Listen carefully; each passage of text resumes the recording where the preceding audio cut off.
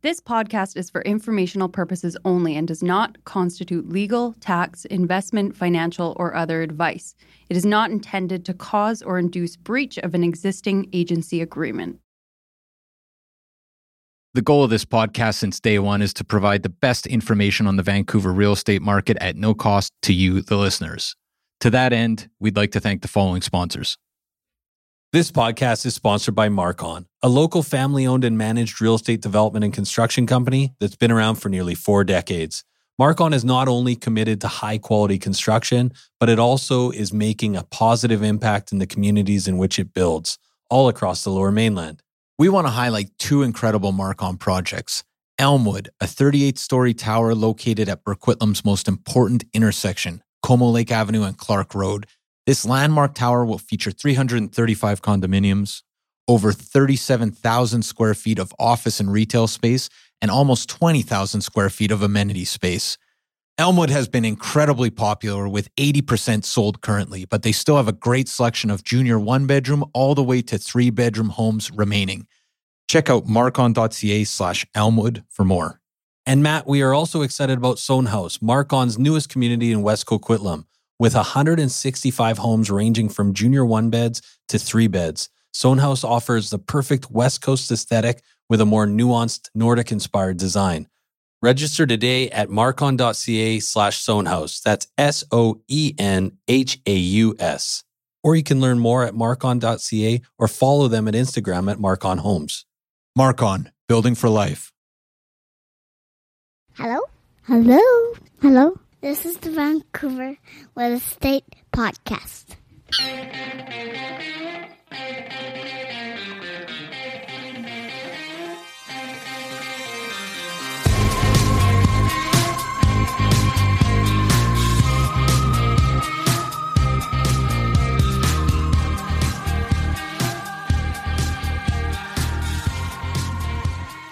And welcome back to Vancouver Real Estate Podcast. I'm your host, Adam Scalina. And I'm your other host, Matt Scalina. And today we've got an interesting program for you. Really excited We about always this do. one. We always do. Yeah, we've got Kim Little from Smallworks, which is really exciting. Yeah. Anyone who's not familiar with Smallworks, they're a company that specializes in basically building laneway and coach homes in Vancouver. And I think they're one of the biggest, if not the biggest in Vancouver. They tend to... their signage is everywhere, at least. Well, yeah, their signage is everywhere. And as Kim said, the owner of Smallworks started the company 4 years before the city even approved laneway houses in the first place. So he was at the cutting edge back in 2005 of the movement towards smaller spaces. So they had a head start. So we'll talk to Kim, and she's going to talk to us a little bit about zoning and what's required to actually build a laneway home. Also about their process and the types of ways that they walk you through building a laneway or a coach house. Another just quick interesting tidbit about the laneways is just how much rent they get. I mean, she was talking about just huge rent numbers for people for 2 bedrooms and not a ton of square footage. And when you start to think about how much it costs to build, and she was saying that usually it's around the $300,000 range. I mean, try and find a condo for $300,000 in the Lower Mainland that's going to rent for $2,500 a month, right? I mean, so it seems like a pretty good investment. So we'll talk to Kim, and then maybe just before that, Matt, we were going to talk a little bit about the stats and kind of what's going on in the market right now. Yeah, well, the June stats came out. And, you know, the market's still really busy, but we were just talking before we turned on the mics here about the changing landscape of Vancouver real estate. And I think first... in the media, at least. Yeah. Well, everybody who follows Vancouver real estate has probably noticed there's been a perceptible shift from you jerk realtors, the villain realtor, to the sky is falling, doom and gloom. Here comes the big crash. Billionaire from California shorting banks and everything else in Canada because the real estate market's going to crash. So yeah, we want to just talk about that. Yeah, no, for sure. And, you know, when you actually read some of these articles, I mean, we'll talk a little bit about maybe what the media is suggesting and then also kind of what we're seeing on the ground level. Yeah, exactly. The market does feel different right now. Yeah, and the difference, at least in my mind, I mean, we've been talking to quite a few agents in different markets around the Lower Mainland. I think everyone's kind of feeling the same way.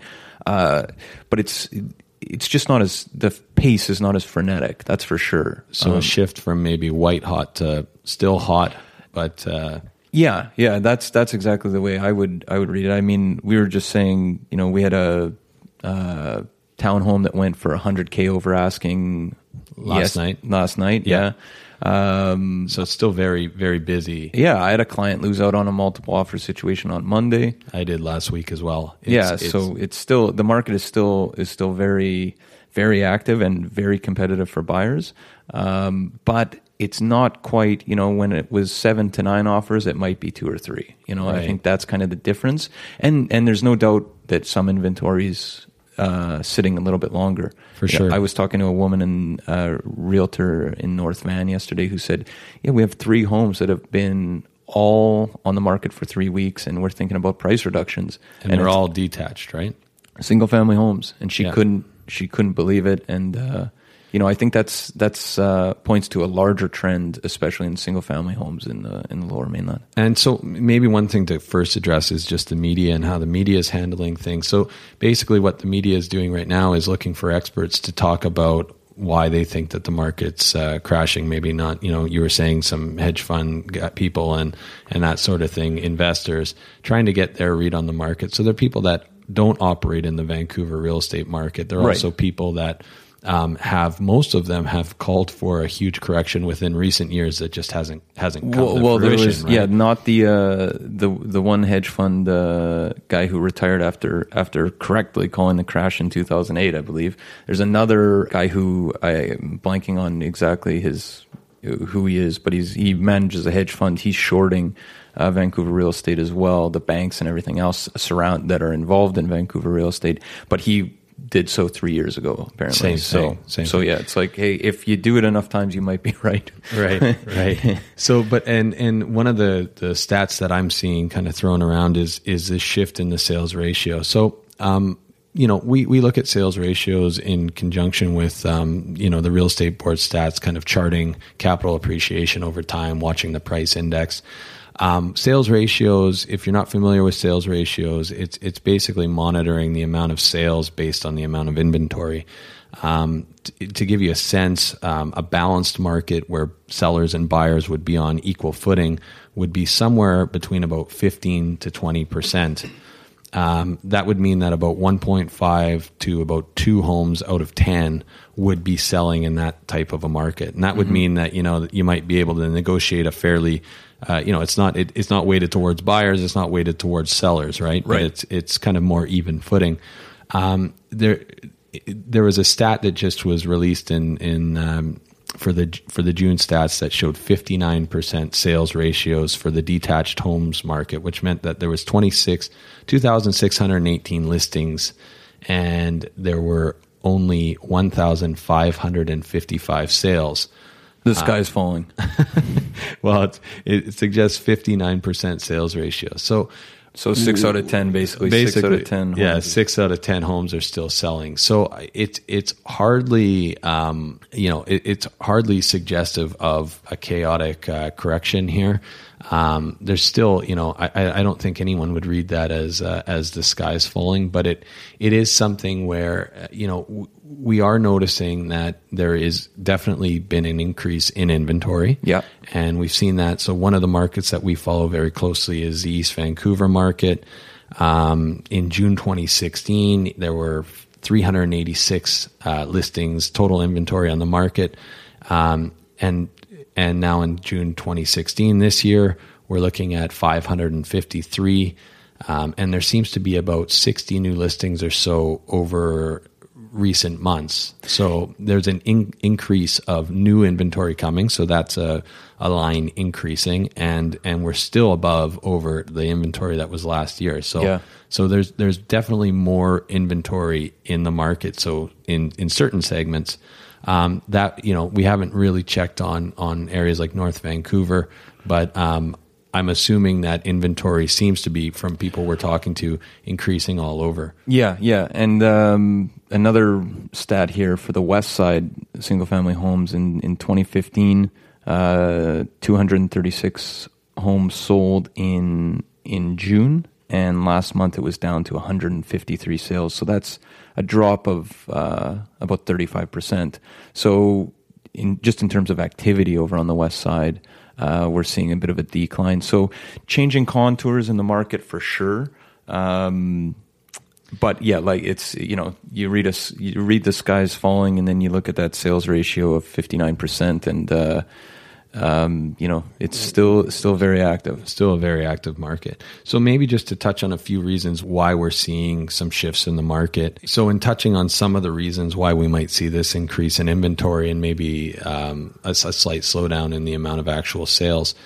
So one is that there's always a disconnect between what the general public knows as prices versus what's actually happening in terms of sales prices, right? Mm-hmm. So because the general public doesn't have access to sold prices, you know, you might not know that in a market that's been increasing over time, that your property is worth 1.5. You might think it's still worth 1.2. Yeah, you know your house is worth a lot of money. You just might not know exactly how much. And often we talk to people that have a general idea, but then are surprised when we give the analysis of, hey, this is what we think you can get for your property, and pleasantly surprised, I should say. Always a bit of a lag behind of people realizing. So there's been like zero inventory, and it seems right now that people are starting to learn what the homes around them are selling for, and that could be a potential cause for a reaction of more inventory to hit the market, right? People trying to cash out, essentially. Also reflective of that is the pricing strategies that people are using. Whereas, you know, stuff used to be, if your place was worth $2, you'd come on the market at 99 cents in a lot of cases, and let the market kind of dictate. Now we're seeing a lot of people kind of coming around market value, or even a little bit high, testing the market. That's particularly true in the detached market, where now the pricing strategy seems to have shifted from kind of lower bait prices to more moderate pricing strategies, or even you know, testing the market prices. Yeah, and then you know, potentially having to reduce. And I think that speaks to the nature of this shifting market, that there's, you know, say February into March, there was such a confidence amongst realtors and sellers that, hey, look, we can put this on for $1, and you're still going to get well over what you think it's worth, because there's going to be, it's just so crazy. Now I think that confidence is wavering in that, hey, if we put it on for $9.99, we're not necessarily going to get 1.6. And then we might be in a precarious position where we have to go back to the drawing board, cancel the listing, come back on at 1.6, right? Right. And we look like maybe there's people that are turned off by that kind of an approach. Well, yeah. I mean, it makes everyone look a little bit foolish. So, so yeah, I think that shift in pricing strategy is suggestive of this changing market. Mm-hmm. Also, you know, we should make a quick note about just markets in August and, you know, midsummer, July in general, right? So kids are now out of school. Families are going on vacation. Hey, I'm leaving tomorrow. You're leaving tomorrow. I'm not. but we've often seen you know, August and December as months where we see a bit of a lull in the market, right? Right. And I was going to say that I think, you know, last year, if somebody's charting how this sort of takeoff in Vancouver real estate in the last year and a half, it really comes down to that January 2015 with oil prices dropping. And by last summer, when you usually see that decline, it was like the train was just getting going and really chugging along, right? So I think actually comparing June and July stats from last year with this year are potentially not be that useful, because we might just be entering this sort of normal standard summer here where people slow down Focus on life, not real estate. Yeah. So I guess the read on the market in general is not necessarily that there's, it's very early days. We're noticing that the detached market, not necessarily the attached market, seems to be stalling slightly. Yeah, I mean, and that should be said. 1 month doesn't make a trend. So it's definitely early days. It's a summer. And condos and townhomes still seem to be operating largely as they were a couple months back. But with that said, single-family homes have been the driving force in the market, right? And I think this shift is an interesting one, and we'll definitely keep you updated. So maybe what we should do then, we're almost we're past 10 minutes in, so maybe we'll cut to our interview with Kim Little. Yeah. Excellent interview where you're going to learn a ton about Laneway Homes and Coach Homes, and who better to speak to it than SmallWorks. Well, yeah, and it's if you're not sold on a Laneway home after this, I don't know what it's going to take. All right, so enjoy, guys. Enjoy.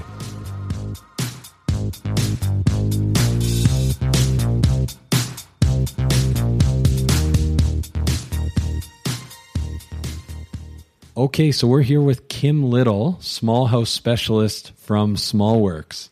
Hi, Kim. How you doing? Hi, Matt. Hi, Adam. I'm good, thanks. Good. So, Kim, can you tell us just a little bit about yourself? Sure. I started with SmallWorks back in probably about 2009 when the Laneway bylaw first came in.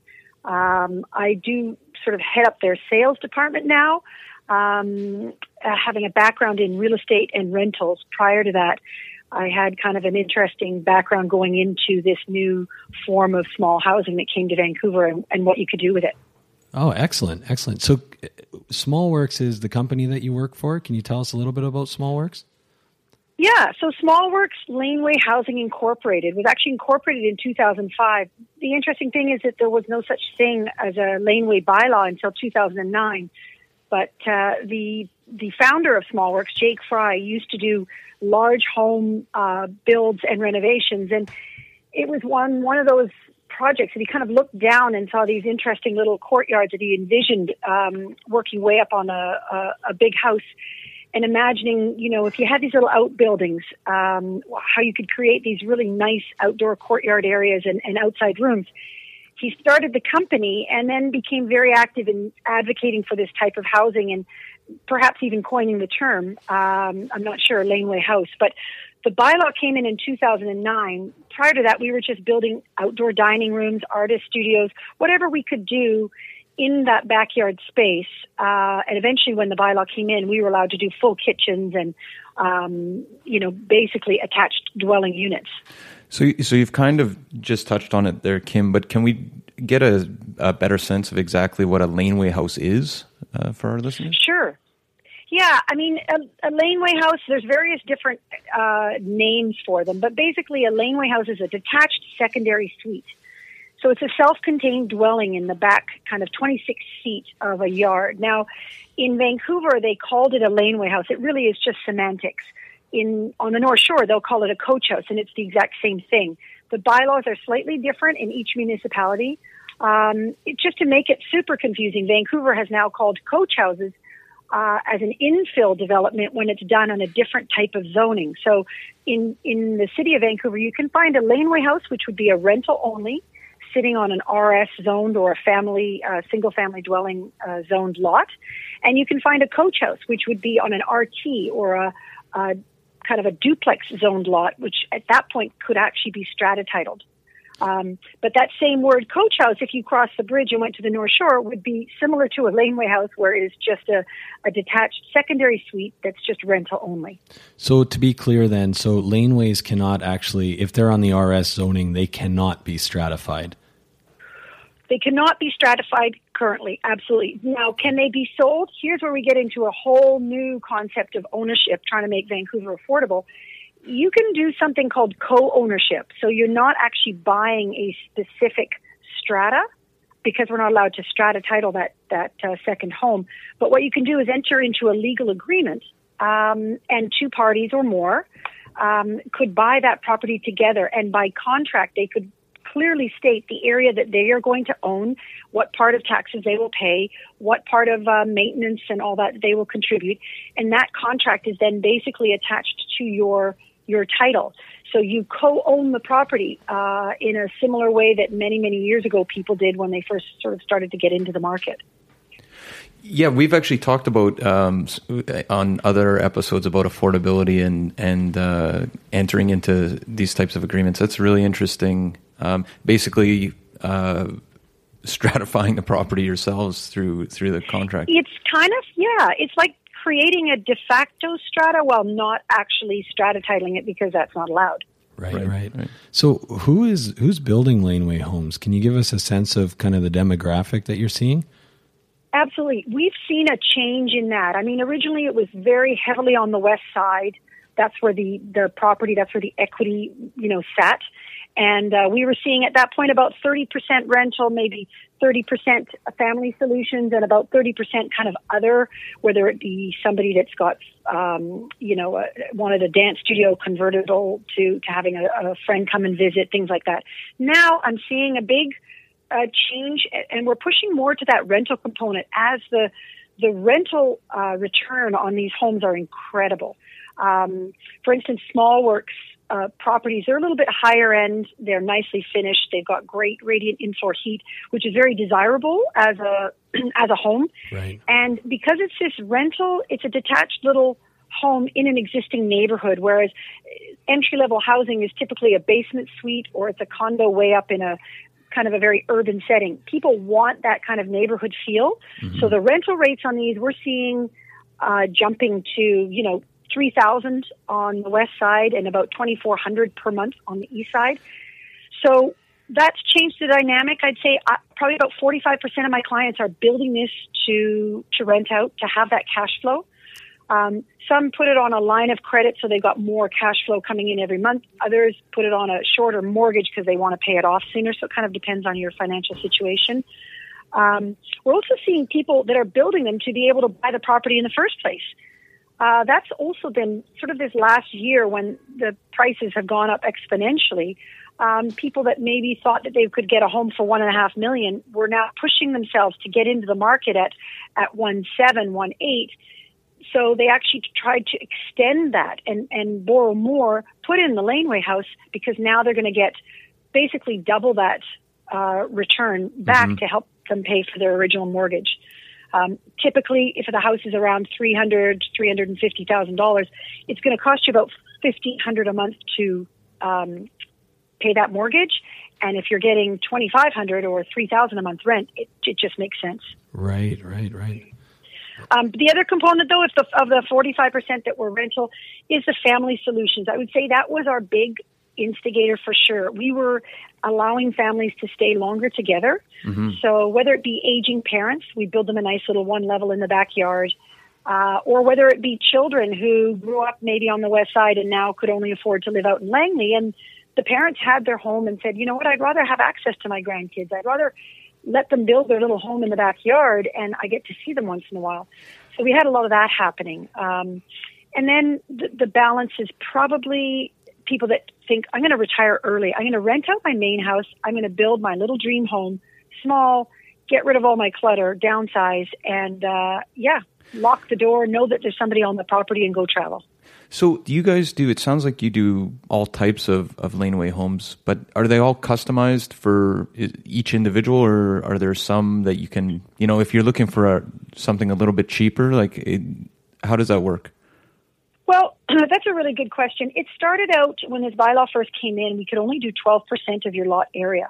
And then we had to have this garage component that took up about 220 square feet. So I would meet clients and I would basically point at the different corners and say, do you want your kitchen here, here, or here? Because there was so little room within that bylaw to have innovative design. Right.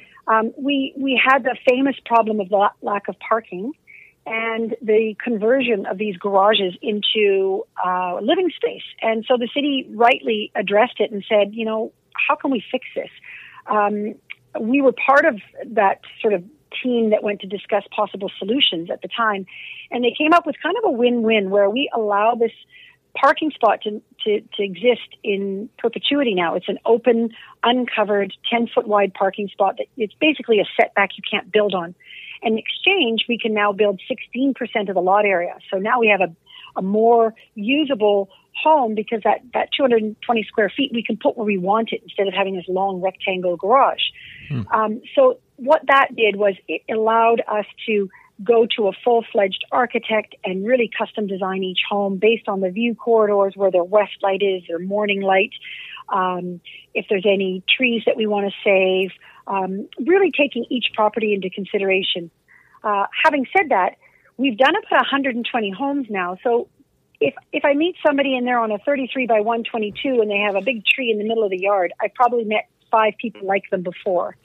So what our architect can do is bring some sample ideas to get the conversation started. So rather than starting with a blank piece of paper, we're starting with some ideas that we then change around and customize based on the needs of our client. In terms of cost, the design doesn't really impact the cost that much. Unless you're going with crazy finishing materials, it's a small variance, based on what customization we do in the design. So this kind of leads to a lot of our listeners, especially if they are homeowners and they have a detached house, they're going to be wondering who's eligible to build a laneway or a coach house. What are kind of some considerations? Well, the big one is your zoning. So you need to be in an RS zone, which is a single family zone. Now, the irony is that there's a lot of single family homes that are actually sitting on duplex zoned or RT properties. They're not eligible, which seems kind of contrary, but it's just a different type of development. This particular laneway is for an RS zone. Some zones that are RM can be converted or basically like equivalencies are taken and they can become an RS. So we can look at some RM zone, but basically across the board, any RS 1, 2, 4, any of them, 6, 7 are eligible. The big thing you want to make sure is that you meet the clearances of the bylaw. So you want to have at least about 39 feet from the back wall of your house to the start of the alley. That'll give us clearance for a backyard and enough space to have a really nice habitable home back there. And the second thing is on one side of the main house that exists, we want to have a 3-foot wide walkway. And what that is, it's a fire access path so that if there was a garbage truck in the back lane and the fire crews couldn't get there, they could park at the front street and access that home that's located on the lane. So, okay, and that's only on one side of the house that you need the 3-foot clearance? That's right, just on one side, yeah. Okay. And I mean, we have clients, sometimes somebody may have a fireplace pop out or something. As long as we've got clearance about 12 feet up in the air, we're good. Oh, okay. And do you actually have to have a lane off of the back of your house, or can you have a lane off the side of your house? Does that affect things? Yeah, you do need to be on a lane in Vancouver. Okay. On the North Shore, in the district of North Van, if you're over 10,000 square feet, you do not. In West Van, you also do not need a lane. It's certainly easier if you have them for access, building, and setbacks, but it's not a requirement. Some corner lots in Vancouver, if we go through the Board of Variance, you'd probably be eligible because instead of a lane, you have 2 fronting, basically front streets. But that does require a little bit of an extra step. And just quickly, when we were talking about earlier about the amount of rental that you can get, are these typically 2 beds or 1 beds? What are you seeing more often? Yeah, most people want to have, if not a 2-bedroom, a 1-bedroom and den, a little bit of that office space or kind of a rec room or a little, we like to call it flex room. I would say that's probably the most desirable.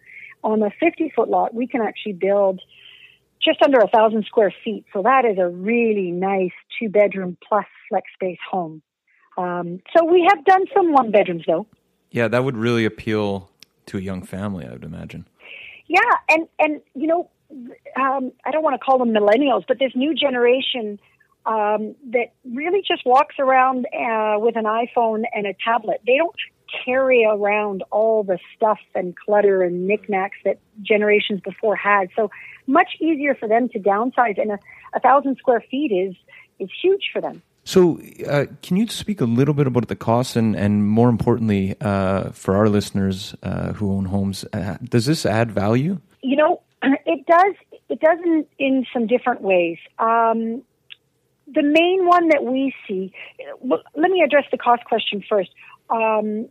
Typically, the different components to add to the total project cost would be, you've got your permit fee, which is about anywhere from $12,000 to $20,000 to the City of Vancouver. Your design fee, in our case, would include your survey, design, engineering, working drawings, landscape plan. Basically, all that work to get your permit is $15,000. Then you have your actual build cost. Now, if the house was floating in the air, funny enough, if it was 500 square feet or if it was 1,000 square feet, it's probably only about $30,000 or $40,000 difference in total cost, just because it is this condensed home that to make it larger and have those big open spaces, all we need is a bit more flooring, some 2x4s, maybe one more window. The expensive stuff is all in there. So it really is condensed. But quite easily, that cost is going to be anywhere from, say, $200,000 to $240,000 floating in the air. And now we need to put that down on the site. So depending on the topography, if we have to build retaining walls, how much excavation, where do we connect to the services, the sewer, how deep is it, that kind of trenching and backfill. That cost, I would say, 90% of the time is probably going to be between $40,000 and $50,000. Landscaping, you want to have probably about $10,000 left to do a parking spot, a nice little 10 by 10 patio, some planting, grass seed, fencing, just so you're not left with a construction site. So if you add it all up, you're probably going to be somewhere in the range of, in terms of build cost, $290,000 to maybe $330,000. Right. And then there is GST, which is 5% on the build cost. And Small Works, I would assume, walks somebody through this entire process. Yes. So what we do is we start with a conversation like this. I come to your house. I take a look at what you're eligible for. I would have some sample ideas of what we could do. I would listen to what we're looking for in the house. I mean, we've done kind of a tack shop for horses in a workshop area for one home. We did an Indian dance studio as a side part of another home. I mean, these are really customized solutions. So when I hear it's a rental or I hear it's for family use or an aging family member, I might give them some ideas of what we can do. We have that discussion. Once they commit, I take them on a little tour. We're building about 3 homes a month, so I have usually a nice repertoire of different designs that I can show them to let them walk through and get the feel of what that's going to look like in their backyard. And then we sign a design agreement, we order the survey, and our architect comes and we start the design. Once that design is to the point where it can go into the city for permitting, which unfortunately is taking about 7 or 8 months right now. I was just going to say, Adam's in that process right now as well. It's taking a long time. Yeah, it does. It's a bit frustrating. But while that's happening, we can do 2 things at the same time. You would meet with our interior decorator, our designer, and you would now choose in advance all the finishings that you want. So we actually give you samples of flooring, lighting, siding, roofing, appliances, fixtures, window coverings, absolutely everything going into that house. And you would then be able to choose it, and we would price it out. So by the time you actually sign a construction contract with us, you know the price to the penny that your home is going to cost, which I believe is probably one of the main reasons that we're the number one laneway house builder. I'm sure you've all heard of these nightmares in construction where you get quoted an amount, and as you start building, the budget goes up and up and up, and before you know it, you're way over budget, right, and you don't have the funds to finish. That can never happen with us because you actually know and sign the exact fixed price before we actually dig the hole.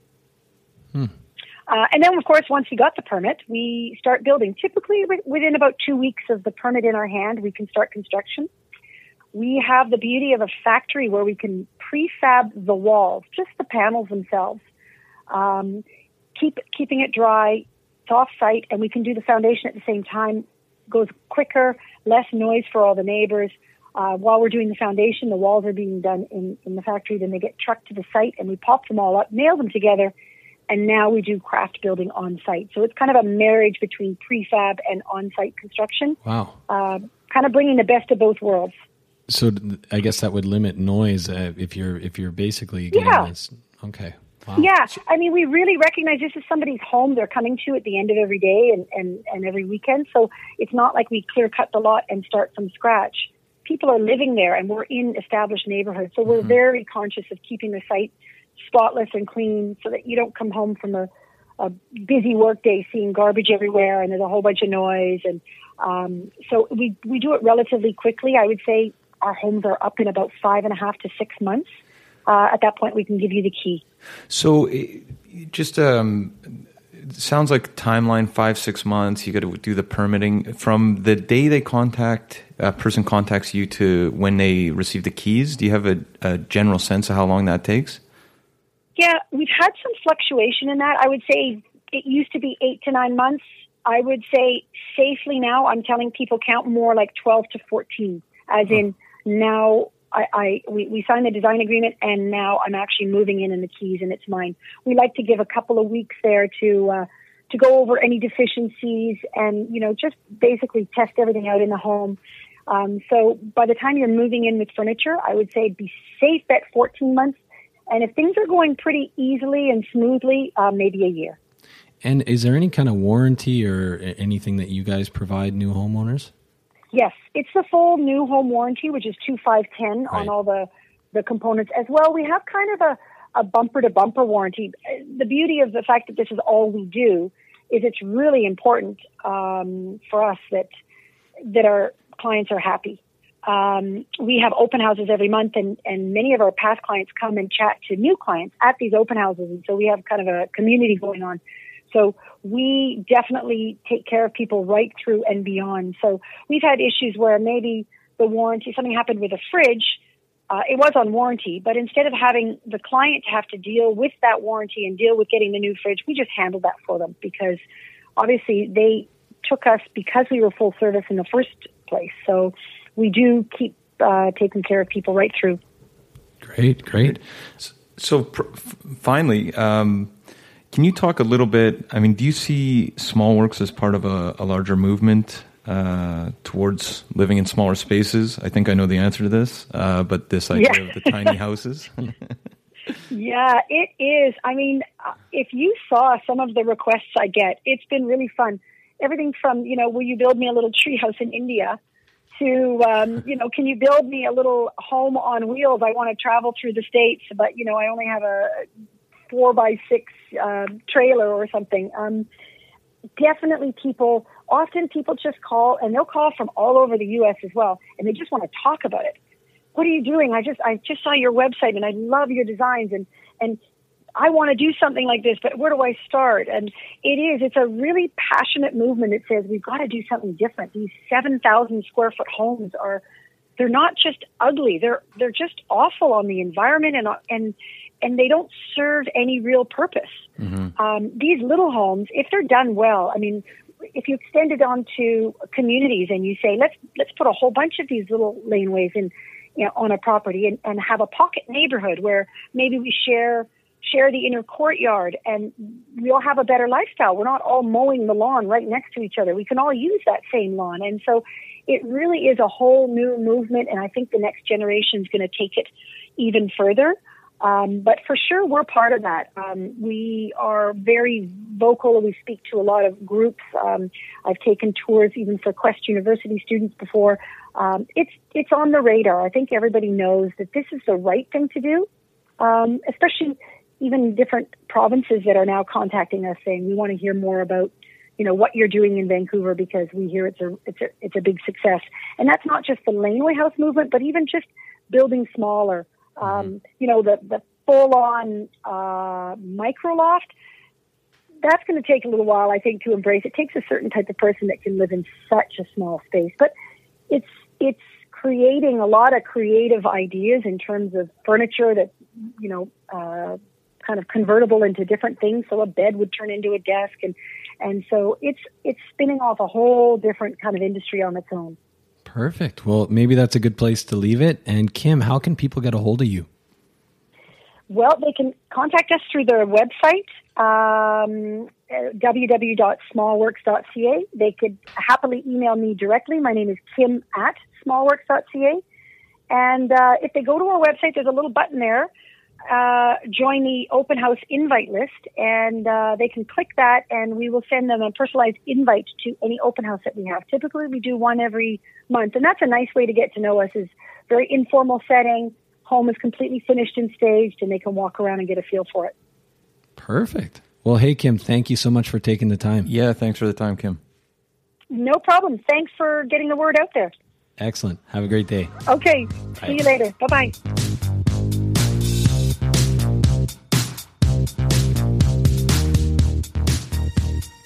And there you have it, folks, our conversation with Kim Little.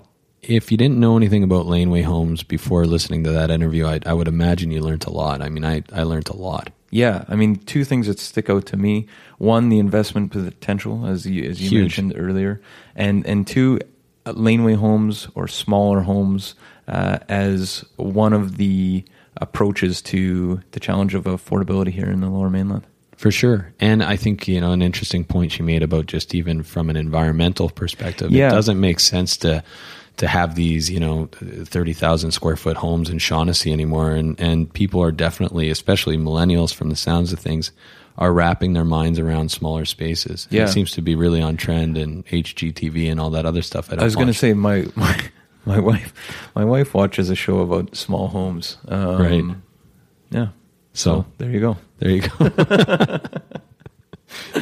As indicated by your wife. Yeah. No, she's really got her finger on the pulse. Luckily, she doesn't listen to this. Yeah. Anyway, Adam, how can people get a hold of you? You can try me at 778-866-4574 or adam@scalinarealestate.com. And Matt? You can get a hold of me at 778-847-2854 or at matt@scalinarealestate.com. And the nonpartisan line? Yeah, info@scalinarealestate.com. And another thing we'll just mention quickly is if you haven't liked our Facebook page, please do. We're going to be updating the podcasts on the page. We're trying to engage people. So if you have an idea for a show, feel free to share it we'd love to hear it on our Facebook page. And keep the reviews coming. We love to read them. And again, they do help our standing on iTunes and Google Play. So we really appreciate that. And have a great week. Yeah, speak to you guys soon. 2,000 Faces for Radio. Subscribe today.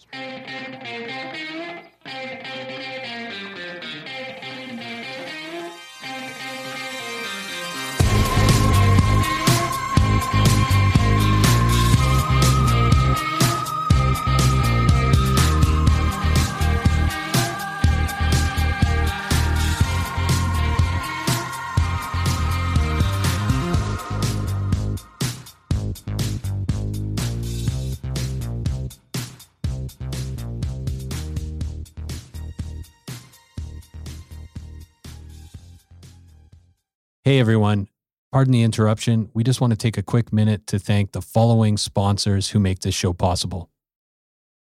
This podcast is sponsored by Common Ground Consulting. Are you developing in the Lower Mainland? Common Ground Consulting is a development management and consulting company with experience in single-family, townhouses, multifamily, and commercial developments. What I love about Common Ground, Adam, is they manage the whole development process, from due diligence and feasibility reports for initial purchase of land to completing rezoning, development permits, and building permits. They streamline the whole process with strong relationships with sub-consultants and municipalities and a deep understanding of all city requirements. Common Ground Consulting. Feasibility and efficiency prioritized every step of the way. Learn more at commonground-consulting.com or 604-807-6419.